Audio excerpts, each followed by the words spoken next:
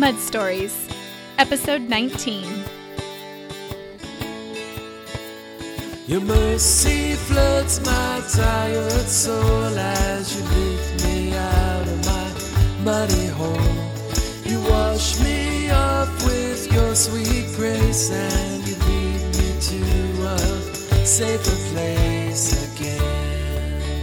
My mental processes were so backwards in the way that I processed things to where I then became incredibly suicidal and knew I cannot be alone. But the lie that I constantly heard was everything would be better if I wasn't here. When you have nothing and I have nothing, we have everything. I don't know. That's what I think about when I think about all of us really, who have our own mud stories or who have mud stories coming. I wish I could sit with them all on that couch and say, it's okay. This is actually where it gets good. We actually don't have to be inspiring. We actually can't be inspiring, but we can point to a God that we are inspired by. Hi, my name is Jackie Watkins, your host, and you're listening to Mud Stories, a podcast dedicated to bringing you inspiration in your muddiest moments, hope to make it through your mud, and encouragement for you to know that you are not alone. Hey friends, welcome back to the Mud Stories podcast.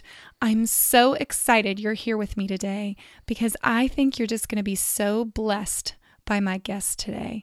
Her name is Jess Connolly, and I had the privilege of hearing Jess speak this past August at the Declare Conference.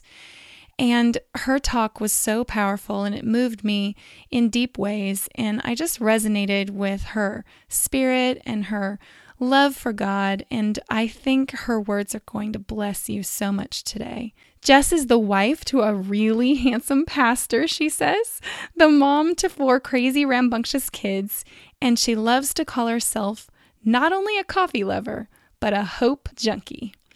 Jess is crazy busy. She's the co-founder of the Influence Conference and Network, and she also founded and began her Naptime Diaries shop in 2011, which has been growing ever since. Jess resides in South Carolina with her husband and 4 kids, and together they're passionate about the gospel and community. Well, you're in for a treat because in this episode, Jess candidly shares her mud story, including the issues that are so common to brokenness: drugs, sex, alcohol, suicide attempts, her battle with smoking, depression, identity, and the constant brokenness of feeling not enough. Together, we discuss the messiness of motherhood, and boy, friends, it can be so messy. The challenges of having kids close in age, and the power of not only counseling and intervention when we're broken, but the presence, power, and touch of God as we choose to press in and run toward Him, even in the middle of our most broken moments. I don't think there's anyone I know who's more willing to shoot straight and tell it like it is. And Jess champions the love of God in ways that only the broken can know. If you're in a hard spot today, or maybe you know someone who is, may you find so much hope today in her words, in our conversation as you listen. So very much hope. Enjoy. Hi, Jessie. Welcome to the Mud Stories podcast. Thanks so much for being here today. Oh, thank you for having me, Jackie. I'm really excited. I cannot wait. Awesome. Well, I have to confess, I've been stalking your 31 Days October series called Messy Motherhood. And yes. I love it. I know. And I just have to say, as a mom of 5, because I have 5 kids and 4 of mine were all born within 5 years. Oh. I love it. And I live a very messy life as well. Mm-hmm. And I hit the Second Days post called Motherhood Confessions, and I'm pretty sure you'd been reading my mind when you wrote that post. I love it. I'm so glad. I mean, you talked about how noise overwhelms you and you're short-fused. Okay, so I have this thing with my kids. My kids, they're 12, 10, 8, and 6. And we have a Suburban. 10, 8, and 6. Got it. Okay. I was picturing it in my head. Yeah. So the Suburban is long and, there's a back seat. It's pretty far back there. But they love to take these little Pluffies animals, these Thai baby things. They have like a ton of them. And they all have their little unique personalities. So they bring them in the car and they have these little voices for each one. And they're really high pitched and their animals talk. They make these melodramas in the car. I don't know why they feel like the car needs to be the place for that. Yes. And so like I try to be the patient mommy at the steering wheel. I even try to listen to my own stuff on my earbuds and whatever. But all the high pitched noises escalate. And then all of a sudden it's like I can feel myself. I'm almost elevating off the seat. And all of a sudden I just break and I like go into this, stop, you have to be quiet, you know? And so I can relate to what you were saying about then it teaches them to like get a little hostile in their reactions too. Yes. And so it's like God shows me that they're doing what I do. And it's just, it's kind of ugly. It is. And the whole paper plates thing, I'm totally a paper plates girl. Oh, I'm so glad. We do date night every week too, and showers are hit and miss. I could just, it just resonated so much. So I'm so glad. Yeah, thanks for your series. I'm so glad. It's funny, after I started writing that, I had a really sweet conversation with my mom and my sister where they sat me down and they were like, hey, like, can we talk about the word messy? Because it sounds really negative, and neither of them are like interneters or bloggers, but they obviously like read my blog occasionally, and they were like, we just feel like you're not like owning, you know, who the Lord is in you, and like just using that word messy feels like a little bit, I don't know. So it was so beautiful for me. I mean, I feel that from so many other women who resonate with it, who say like, this is how I feel too. I feel like a mess. I feel, you know, but I think the truth might be like, I think that might be normal. Yes. I think you're right. If we're all feeling that way, and if we're all saying like, man, real plates, who does that? Who does that? I know. And I know it's not so very environmentally happy, but Right, you know, I just have to manage where I can, you know, that's what I think. And at least I buy the cheap flimsy ones where you almost need two of them to use them, you know? Yes. That's great. Yeah. And I always tell myself like, well, at least we don't eat real meals that often. So, I mean, I'm only actually using the plates like twice a week, because the rest of the time I'm like, get something, I don't know, feed yourself from the fridge. I know. Well, see, and I homeschool mine, so I'm doing breakfast and lunch. So, you know, they're on their own for breakfast and lunch. I'm sorry. I'll make dinner, but breakfast and lunch, like, go find stuff. Yeah. I think that's super wise. I think that's really wise. Well, you're super sweet to say that. I'm serious. I'm totally serious. Last night after church, my husband's a pastor, and so I know that sounds crazy, like last night after church, but after church is over and we finally get home and finally get settled, it feels like all of a sudden, and it's nighttime. Right. And so it was like 6 o'clock, and the kids were like, what's for dinner? And I was like, really? Already? Again? You want to eat again? Like, I feel like we just sat down for the day. I know. They're like little food machines, you know? Yes, they are. I know. Yeah. Well, I love how you said in that series, let's just start with our brokenness, with our confession, by being real and beginning right in the middle of our mess, you know, of our muddy mess. And I know that brokenness has been something that you've been familiar with. Life has broken you in a myriad of ways, even all those years ago. So as a child growing up, where did that brokenness, where did your mud story begin? You're such a great question asker. I love people who are good question askers. I'll tell you, childhood's funny, right? Because it's interesting to talk about it without putting blame on someone else. And that would be the last thing I would ever want to do. I think I was born. So that's where it started. We were born, yes. I was almost born to a single mom. My parents were together for a season, but I don't ever remember them being together. But my mom was a single mom who, when I look back, I just think everything she did was miraculous. I think single moms are just like the biggest heroes. And I think she was absolutely doing the best she could with what she had.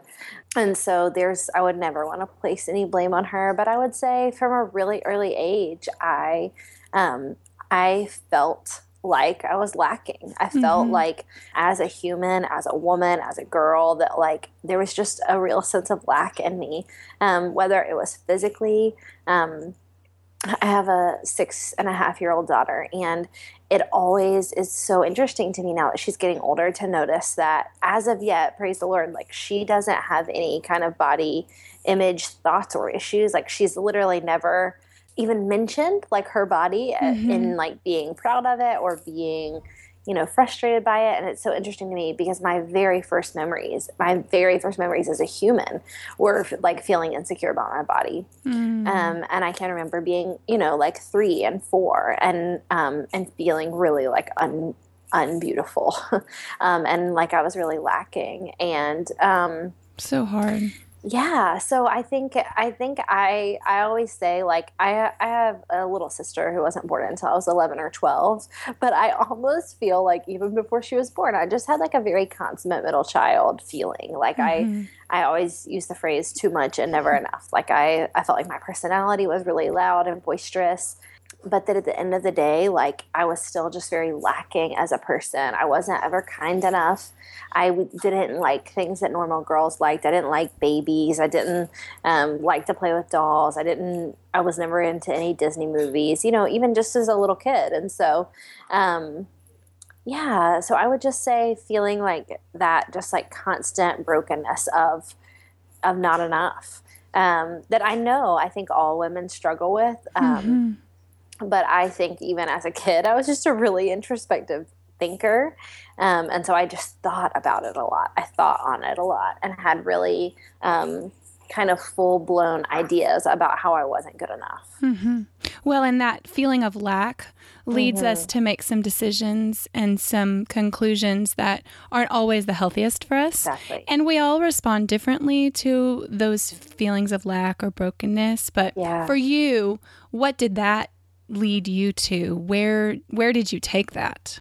Yeah, really almost as soon as I could, disturbingly soon for people, like when they hear my story. I became sexually active really young. And so just immediately kind of sought affirmation and wholeness and filling that hole. Exactly. Filling that hole in your heart. Yeah. Yeah. And just wanting someone to say, like, you're good, you're beautiful, you're enough. I want you. Yes, exactly. Yeah. And almost any other typical thing that you can think of, drugs, alcohol, pornography, like anything that went along with that lifestyle of someone who would be like a very lost adult. I experimented with and tried to fill the void in my life, but just a lot younger. And in those activities and those behaviors, there's like a community that develops. Exactly. And so even though probably in your heart that it's not satisfying and you always need more and escalate it to a higher level, you at least feel like you belong somewhere. Yes, exactly. Yeah. Exactly. So hard. So yeah, that all carried on until I was about 14, and I met Jesus just through like a miraculous night. And after really meeting Jesus and feeling conviction for the first time, I still super struggled because that's where my community was. I knew Jesus, but I didn't know any Christians, and so I kind of lived this double life on the inside where I would genuinely go home and want to read my Bible and want to spend time praying. I didn't have that kind of like high school youth group life where people were like, I should read my Bible more. Like I wanted to read my Bible. I wanted to know Jesus. I just didn't know how to stop doing the things I was doing because that was of all physically what I was used to and because it was just who was around me. Right. So, yeah. Yeah, so hard.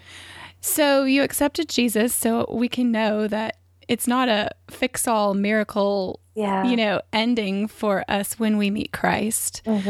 But the good news is that he reaches down to where we are. We don't have to clean all up, to be accepted by God. And so talk to me a little bit about what that looked like as you continued to walk in a broken way. I know you met your husband early and got married young. How did that play out as you began to try to overcome the addictions and the lifestyle and break out of that community? How did that look in your life? For me, it looked like probably about 10 solid years, maybe 11 solid years of kind of dancing around identity and Jesus and wholeness. And I think really early on, Christ reached down. He saved me just through some like grace, not by my own choice. I ended up meeting a community of believers, while I was in high school, and my husband was one of those. And so started dating him, started spending time around believers.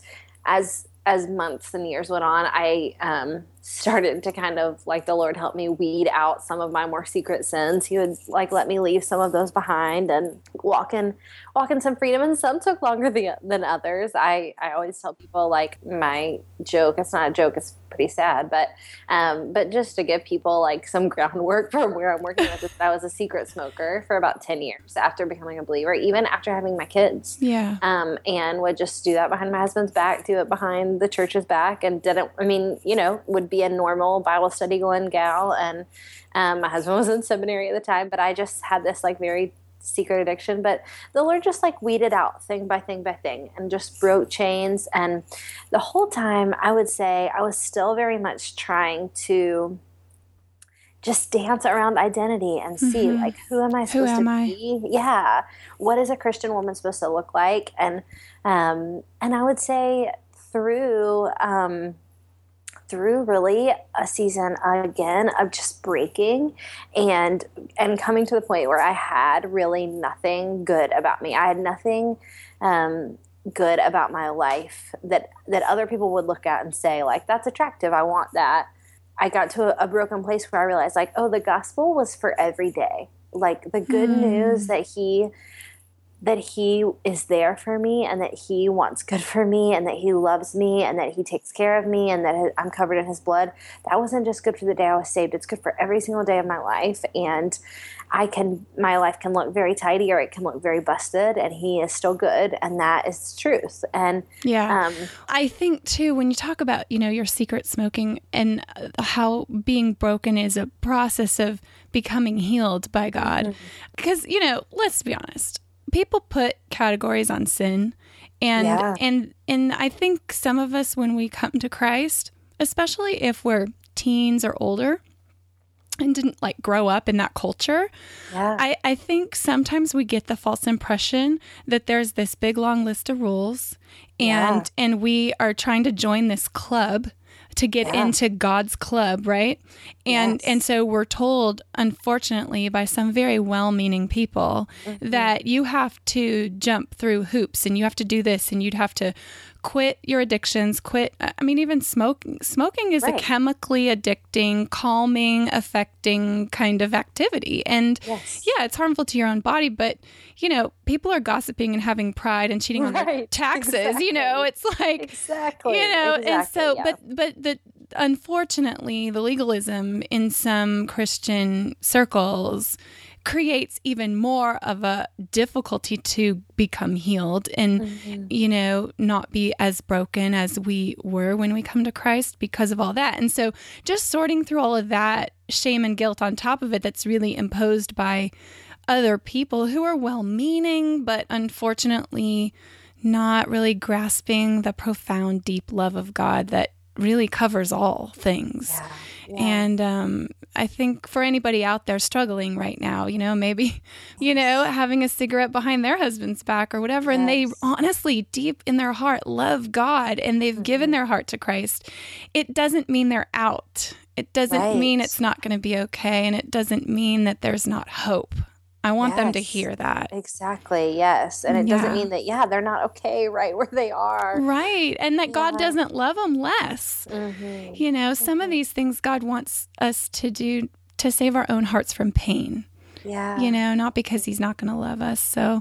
So you continue. Life didn't get perfect when you met Jesus, No. and life often doesn't for most of us. So yes, exactly. Okay, so you get married, and you have some special blessings arrive in a speedy way. Tell us about that.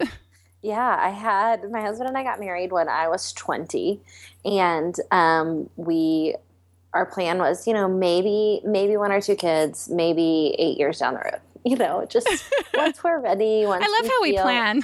Exactly, right. It's like, I know what's good for me.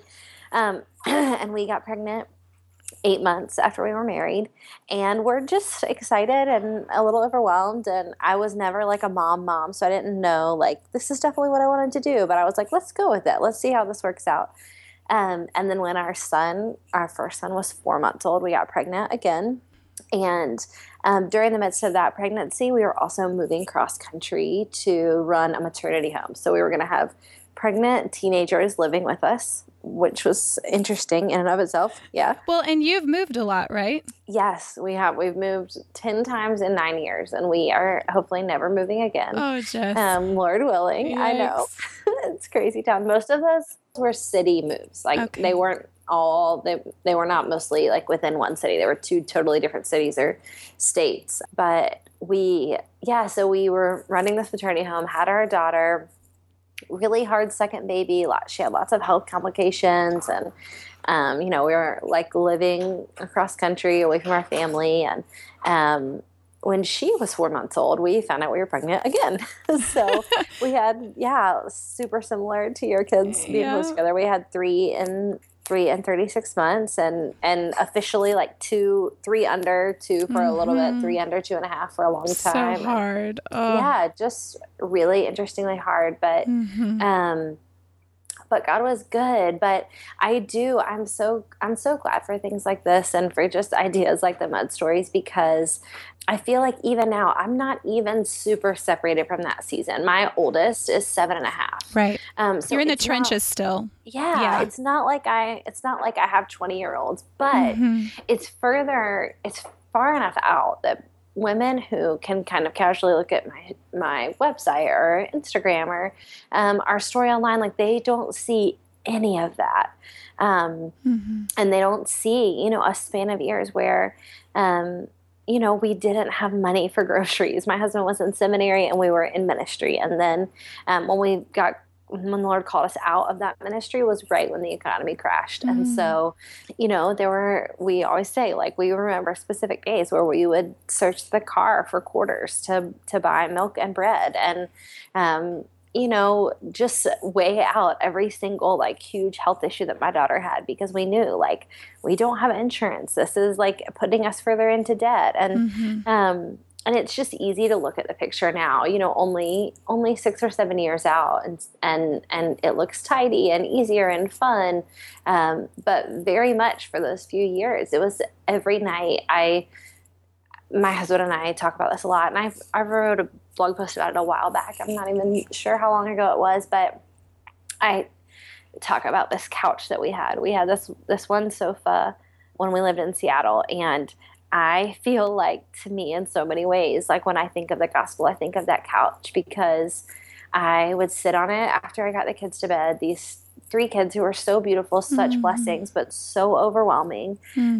All 3 in diapers, and so hard. Would just be so overwhelming to be at home with them all day, no car. I did not have a cell phone. I did not have a laptop. I did not have the internet. It wasn't like even motherhood is, I think, now, because it was, 6 or 7 years ago. So things were just different, and we were very poor. So I would feel so isolated, and I would sit on that couch and wait for Nick to come home and just hope he would come home with good news. Hope he would come home with some job that would have saved the day, or that randomly, like, someone would have given him some money, or just really hope. And he would go home so late at night because he'd be working odd jobs or just doing what he could to get by, and he'd come home and he'd have nothing, and I would have nothing. Like, it wouldn't be like I was some great mom who could say, like, listen to what we did today, or I taught my kids this, or let me tell you this amazing story, because I was so busted myself, and we just had nothing to offer each other. And it was like on that couch that we really started to understand the Lord, and started to understand, like, when you have nothing and I have nothing, we have everything. And that, I don't know, that's what I think about when I think about these women, all of us really, who have our own Mud Stories, or who have Mud Stories coming, is, I don't know, I wish I could sit with them all on that couch and say, like, it's okay. This is actually where it gets good. This is where life gets good, Right. And, I don't know how it felt for you, but for me, I had 1 year where I had 3 under age 4. And I think to date, that was probably the hardest year of motherhood for me so far. And, it can be very depressing. Yeah. I mean, you've got these blessings in front of you, and yet you're just trying to live hour to hour. I mean, the goal was nap time. If I could make it to nap time, absolutely. if I could just get, wait and hold the older ones, the toddlers, off until the baby was going to sleep, and then try to make them sleep when the baby slept, and then like try to lay down. But as soon as you start to doze off, then one of them wakes up. I mean, you've just got so many variables. Like you get one settled and then the next one needs something. And it's just like a rotating merry-go-round all day. And you just feel like you're spinning, and you're just like done. You're at least in those early years. I mean, the challenges now with older ones are different, but they're still there. I mean, there's still challenges. And I'd love if you'd share a little bit about the depression that you struggled with, because I think that hits a lot of people, and maybe some more severely than others. But speak to that a bit if you could. Yeah. I would say I had varying different seasons of depression, I would say. I think the first time I kind of started to say to myself, like, I think I might struggle with depression is right after we had our second daughter. And I just, I was in such a fog, and I would say, I use the phrase bad Tuesdays a lot. I would say, like, I have bad Tuesdays. And for some reason, every Tuesday I find myself crying. And that would just be like my breaking point in the week, where maybe Mondays I'd be like, I got this. But by Tuesday, I was like, I don't have this. And I don't got this. Yeah. Yeah. And just, for that season, it felt to me like an overall lack of joy. Like I just, I didn't have a lot of confidence. I didn't have, I wasn't open enough with anyone else to tell them I felt that way, minus occasionally my husband. So a lot of times when women will say, like, I struggle with depression, and they'll describe what sounds to me like a bad Tuesday season, I'll say, like, I think a huge part would be my huge like advice to them for most of that is to just tell someone, just go to somebody and say, like, hey, I struggle with like having joy, or I feel like this season is really hard. Just voicing that. Yeah. And hopefully, Lord willing, usually when it's the right person, that person can usually say back, like, okay, I want to fight with you. Like, I want to pray with you. I want to send you scripture. I want to check in with you. Or like sometimes physically, I just want to make your life better. Like, do you need company? Right. It's very lonely. It can be. Exactly. I mean, a lot of depression is related to just feeling so isolated. Exactly. Like, so just having a friend that okay, on Tuesdays we go to a play date together, and maybe it's crazy, but at least we are intentionally together and laughing. And I had amazing community during that season, but I didn't have people who knew what I was going through because I just didn't open up about it. Then I would say, right after that, around the time we had our third son, and right around the time we left the maternity home and spent like 2 or 3 hard years, I definitely would say I struggled with depression then, but it was very situational. I had the like heaviness of, I don't have a lot of joy about this life. I feel very tired. I don't have the like power and excitement and thrill of like, this is what I get to do.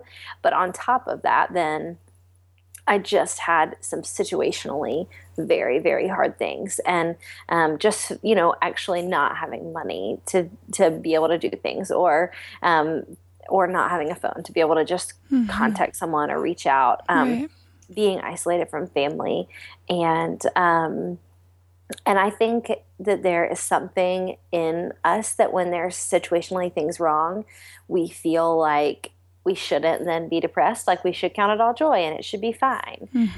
But I think sometimes it is Jesus can just fix it, right? Exactly, right. Or like if we're just a little more hopeful, that it'll be okay. But I think that during that season, when women kind of describe something like that to me, like they're having very situationally hard times, whereas if they're struggling with just like an overall lack of joy or contentment, I might encourage them to go to people. I think for me during that season, I kind of stopped going to the Lord, and I kind of stopped letting myself feel, and letting myself say, like, this is really hard, and this is not good.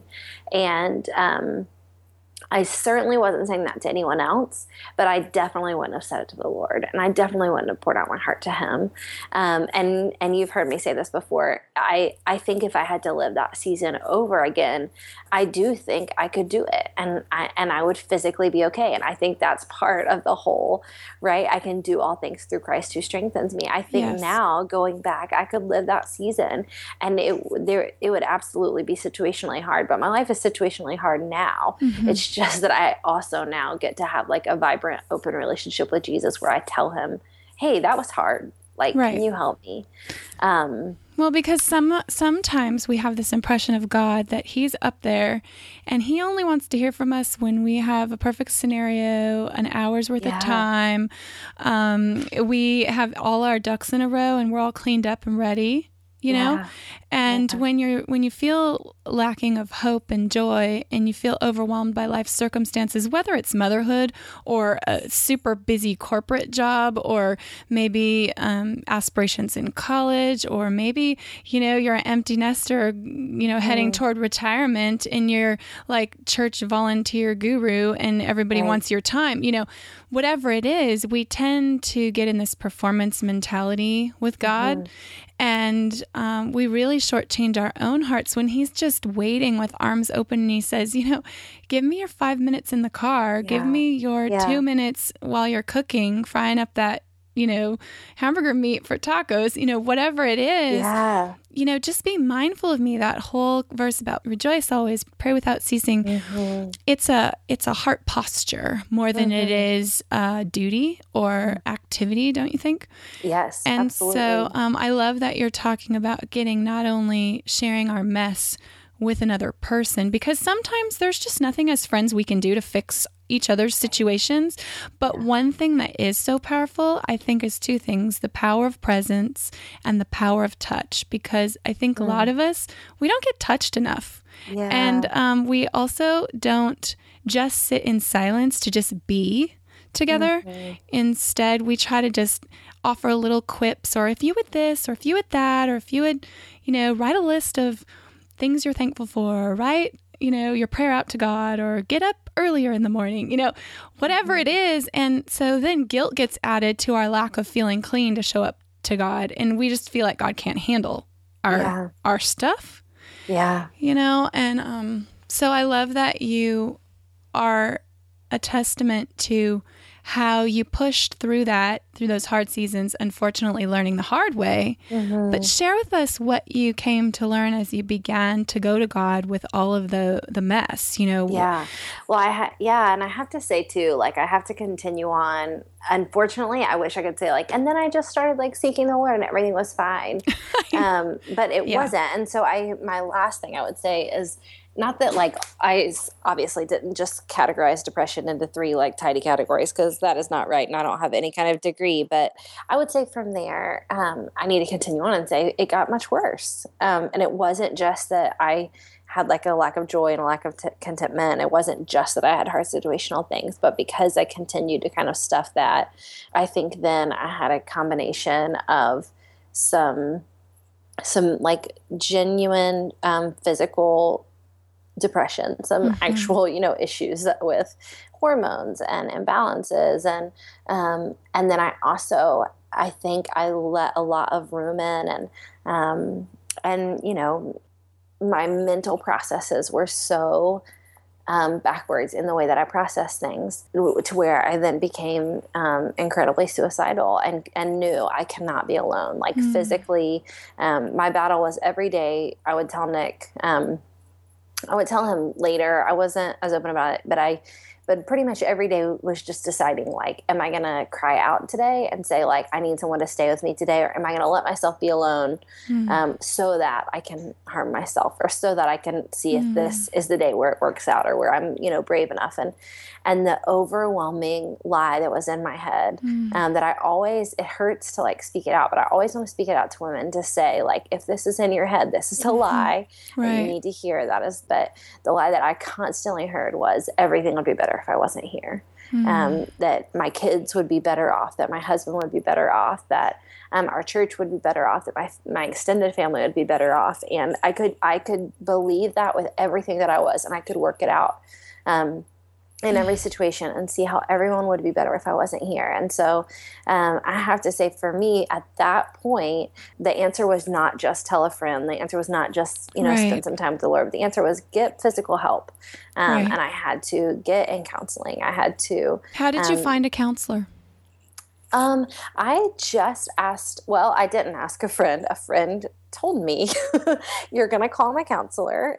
I would say go to anyone who seems safe, but don't wait for the perfect person. Right. Don't, and even like women will say to me occasionally, like, I want to see a Christian counselor, but I'm not sure about this one. And I don't want to really see a man. And I get that. And I think finding the preference of who is good is good. But if you're in a place where like, you're having suicidal thoughts or you have gotten to an incredibly dark place, like don't wait for the perfect person. You absolutely can go to a hospital or you can go to a non-Christian counselor, and it's probably not going to be the best long-term solution, but it will get you in a situation where you're in a safer place, You're safe. Exactly. And that it doesn't always have to be a counselor, because that is a scary first step. But a friend actually came to me and said, I had two really loving friends who kind of came to me and did an intervention and said, this is like more than normal depression. Mm-hmm. And in fact, at that point, no one had even used the word depression with me. And they didn't know anything about what was going on in my thought life. They didn't know anything about suicidal attempts. They didn't know I'd actually already attempted suicide twice at that point, and neither of them knew about it. And they came to me and just said, like, this can't keep going on anymore. Like, we have to stop this, and we need you to go see a counselor, and we're going to talk to your husband. And I'm so grateful for them. Wow. They gave me the name of a counselor. I called, I made an appointment, and you know what is interesting is nobody called me back. And wow. I don't, to this day, I still don't know what the glitch is. I don't know, if I said my number too quickly or if I didn't leave the message the right way, but I waited about 3 weeks. And that friend came back to me and she was like, hey, did you call the counselor? Because this isn't a joke. And I said, I did. And they didn't call back. And she was like, well, we're going to do it together right now. Like, we'll call together and I'll help you and I'll just make sure that you're here. And so I guess that's a good word too. If you know anyone like that, or if you're watching a friend go through this, absolutely. I think there's always, whether we're the person struggling or whether we know someone's struggling, there's always this thing in us as women that doesn't want to be too dramatic. Like, we don't want to make a big fuss. We don't want to bother someone. But I think we all just need the permission and the reminder to hear, like, we really, when it's somebody's well-being and it's somebody's like mental health or their spiritual health, like, we can't be too dramatic or we can't be too on their team. We can't like protect them too much. So, well, and that was a risk for them to come to you to do an intervention. But yet sometimes, maybe if it's not what we struggle with, but maybe it's been something in our past, we all have mud, Jess. We all have gone through stuff. Yeah. And I think it's no, benefit to anyone to walk around pretending like we don't have stuff, because we do. Because I like to say the people who think they don't have stuff, they're just in denial that they have stuff, to deal with.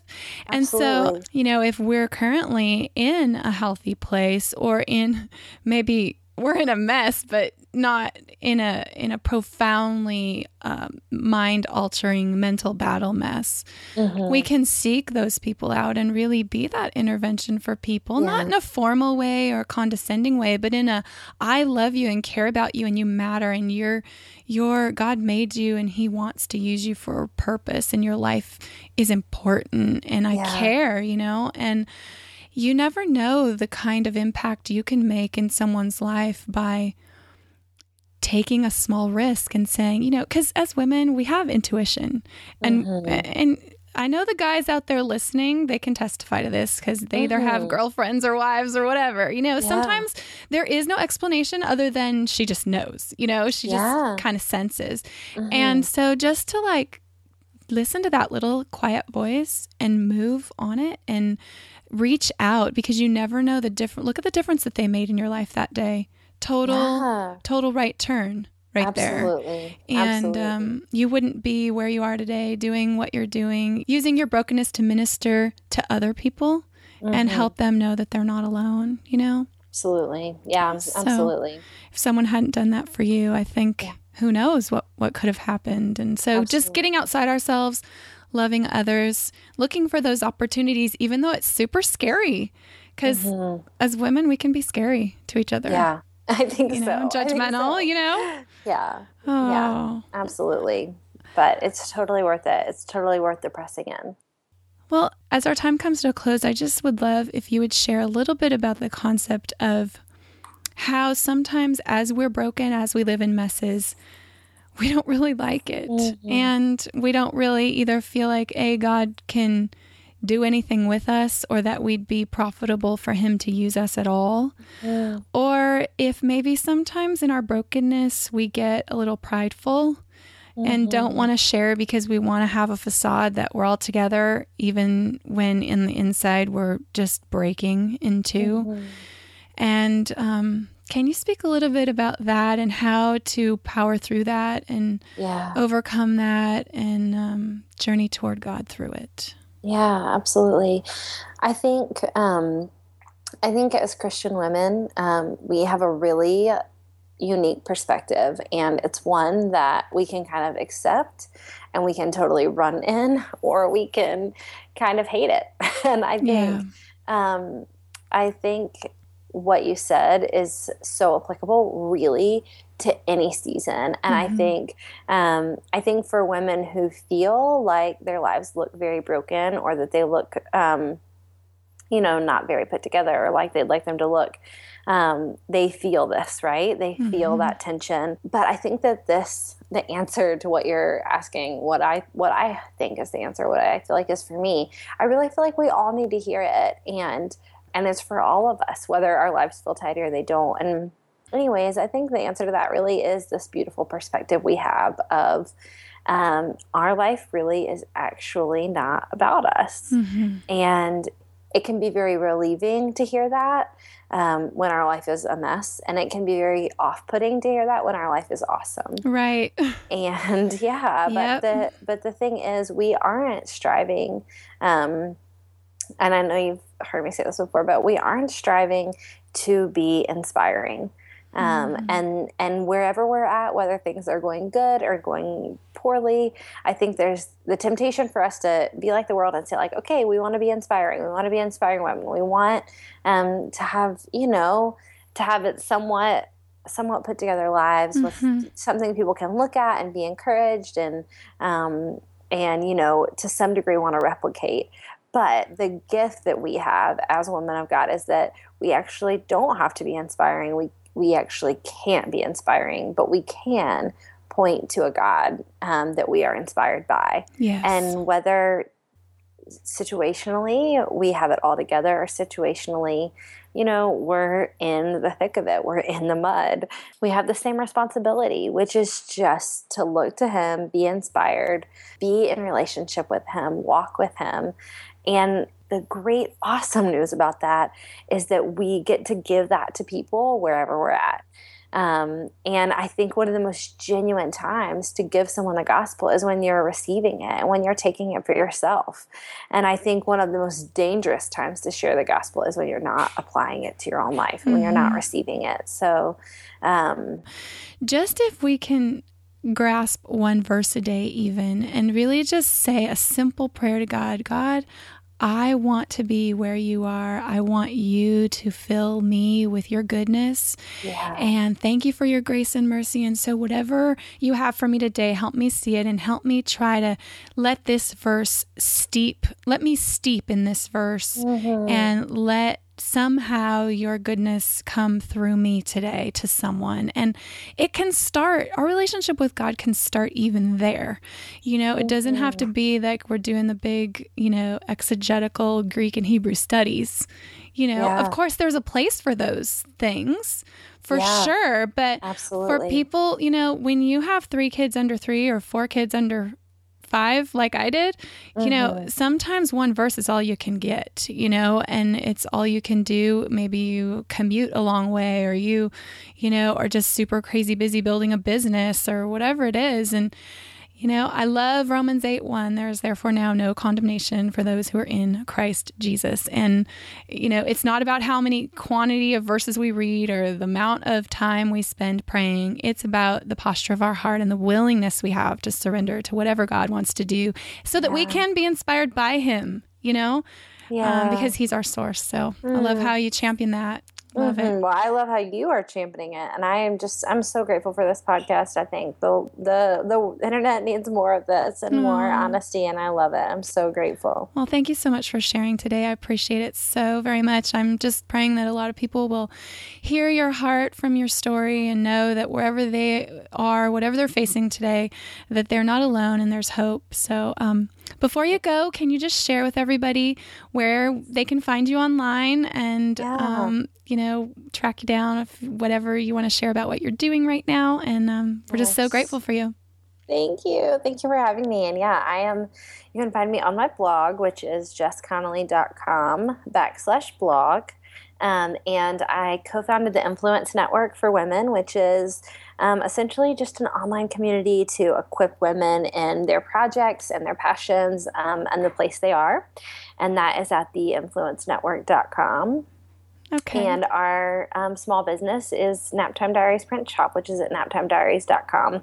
And I am all over all the social medias, and my personal social media is Jess A. Connolly. So okay, and I will link to all that. Just say one more blurb about your print shop, because as we were talking about just one verse a day, that might be a really beautiful, awesome way people could be reminded if they find a verse that they love, or maybe they can search for that. Tell them just a little bit about that. Yeah, our print shop really for us started out of that broken season that I was just telling you about, and me wanting scripture on all of our walls. And so now our family business is we sell scripture prints and canvases and just creative products to help people write scripture on the walls of their homes and their hearts. And it's so fun. We love doing it and love being able to just provide scripture for people in a creative way that, it can encourage them and just help them hold on through hard times, but help them celebrate through great times too, for sure. Yeah, a way to be inspired by God. Mm-hmm, yeah. Mm-hmm. All right, Jess, thanks so much. I hope you have an awesome day. Thank you. You too. Thank you for having me. Wow. Well, again, I'm so thankful for Jess for coming and sharing with us today so transparently and openly and honestly. I really, really hope that you found encouragement today in all that she shared. And I'd really also love it if you would head over to her shop called naptimediaries.com. We can all use some inspiration and some encouragement. Even in our daily moments, scripture is something that is always uplifting and redirects us and points us toward God and His love. And if you need that in your home, I would just encourage you to go on over there and check out all the prints that she has. It's really awesome. And you can also find maybe some gifts for the holidays coming up that you might want to share with friends or family. So check that out. As always, you can find all the show notes and links to everything mentioned in this episode over at mudstories.com or JackieWatkins.com/episode 19. And again, I'm so honored and grateful that you took time out of your day to join me here. And if you have any suggestions for what topic or who you'd like to hear on this show, I know I got a couple emails last week, and I'd just love it if you'd feel free to email me. You can leave me a voicemail message or even a comment on this post. I know I'd love to know what you're struggling with, what keeps you up at night, what mud are you facing right now? And that'll just help me bring you the exact episodes that you need. And I'd also be so grateful again if you'd be willing to leave a rating or review over on iTunes, just one sentence or a few words. It would just help so much. You can do that by going over to JackieWatkins.com/iTunes. And don't forget, this month of November is characteristically dedicated to giving thanks, and I'd love it if you would join me in counting 1,000 gifts in 30 days. And yes, I've been counting 33 things every day that I'm thankful for, and some days are harder than others, I must say. But we really have to find ourselves as noticers, people who really pay attention and really slow time down by noticing all the little things that we can give thanks for instead of fixating on all the ways we can complain or grumble or be discontented. And I know last week was a really hard week for me. For whatever reason, the kids were crazy, and it was just really hard to find those little things I was thankful for. But forcing myself to take my pen and write them down really made me search for them all the harder and really fight for that joy that we can have as we give thanks. And so if you want to join us, you can use the hashtag 1000gifts in30. And it'll just be awesome to meet up around that hashtag and just see what we're all giving thanks for. So again, the theme song to this show, it's called The Grateful Song. And it is my prayer today that no matter what we're facing, where we've been, or what lies ahead, may we all find our grateful song to sing. Have a beautiful day.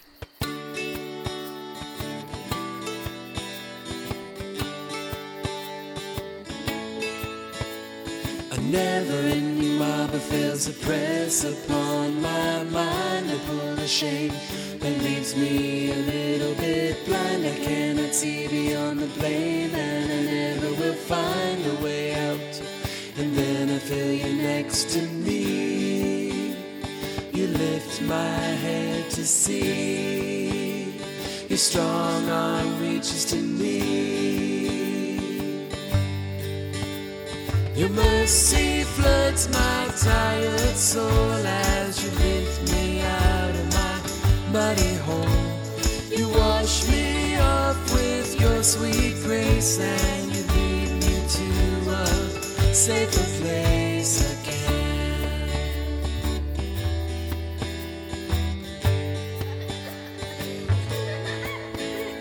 A never-ending marble fails to press upon my mind. I pull a shame that leaves me a little bit blind. I cannot see beyond the blame, and I never will find a way out. And then I feel you next to me. You lift my head to see. Your strong arm reaches to me. Your mercy floods my tired soul as you lift me out of my muddy hole. You wash me off with your sweet grace, and you lead me to a safer place. You overwhelm my broken thoughts, and you mend my lost and damaged heart. I find myself where I belong in your safe embrace. There's a grateful song to sing, a grateful song to sing, a grateful song.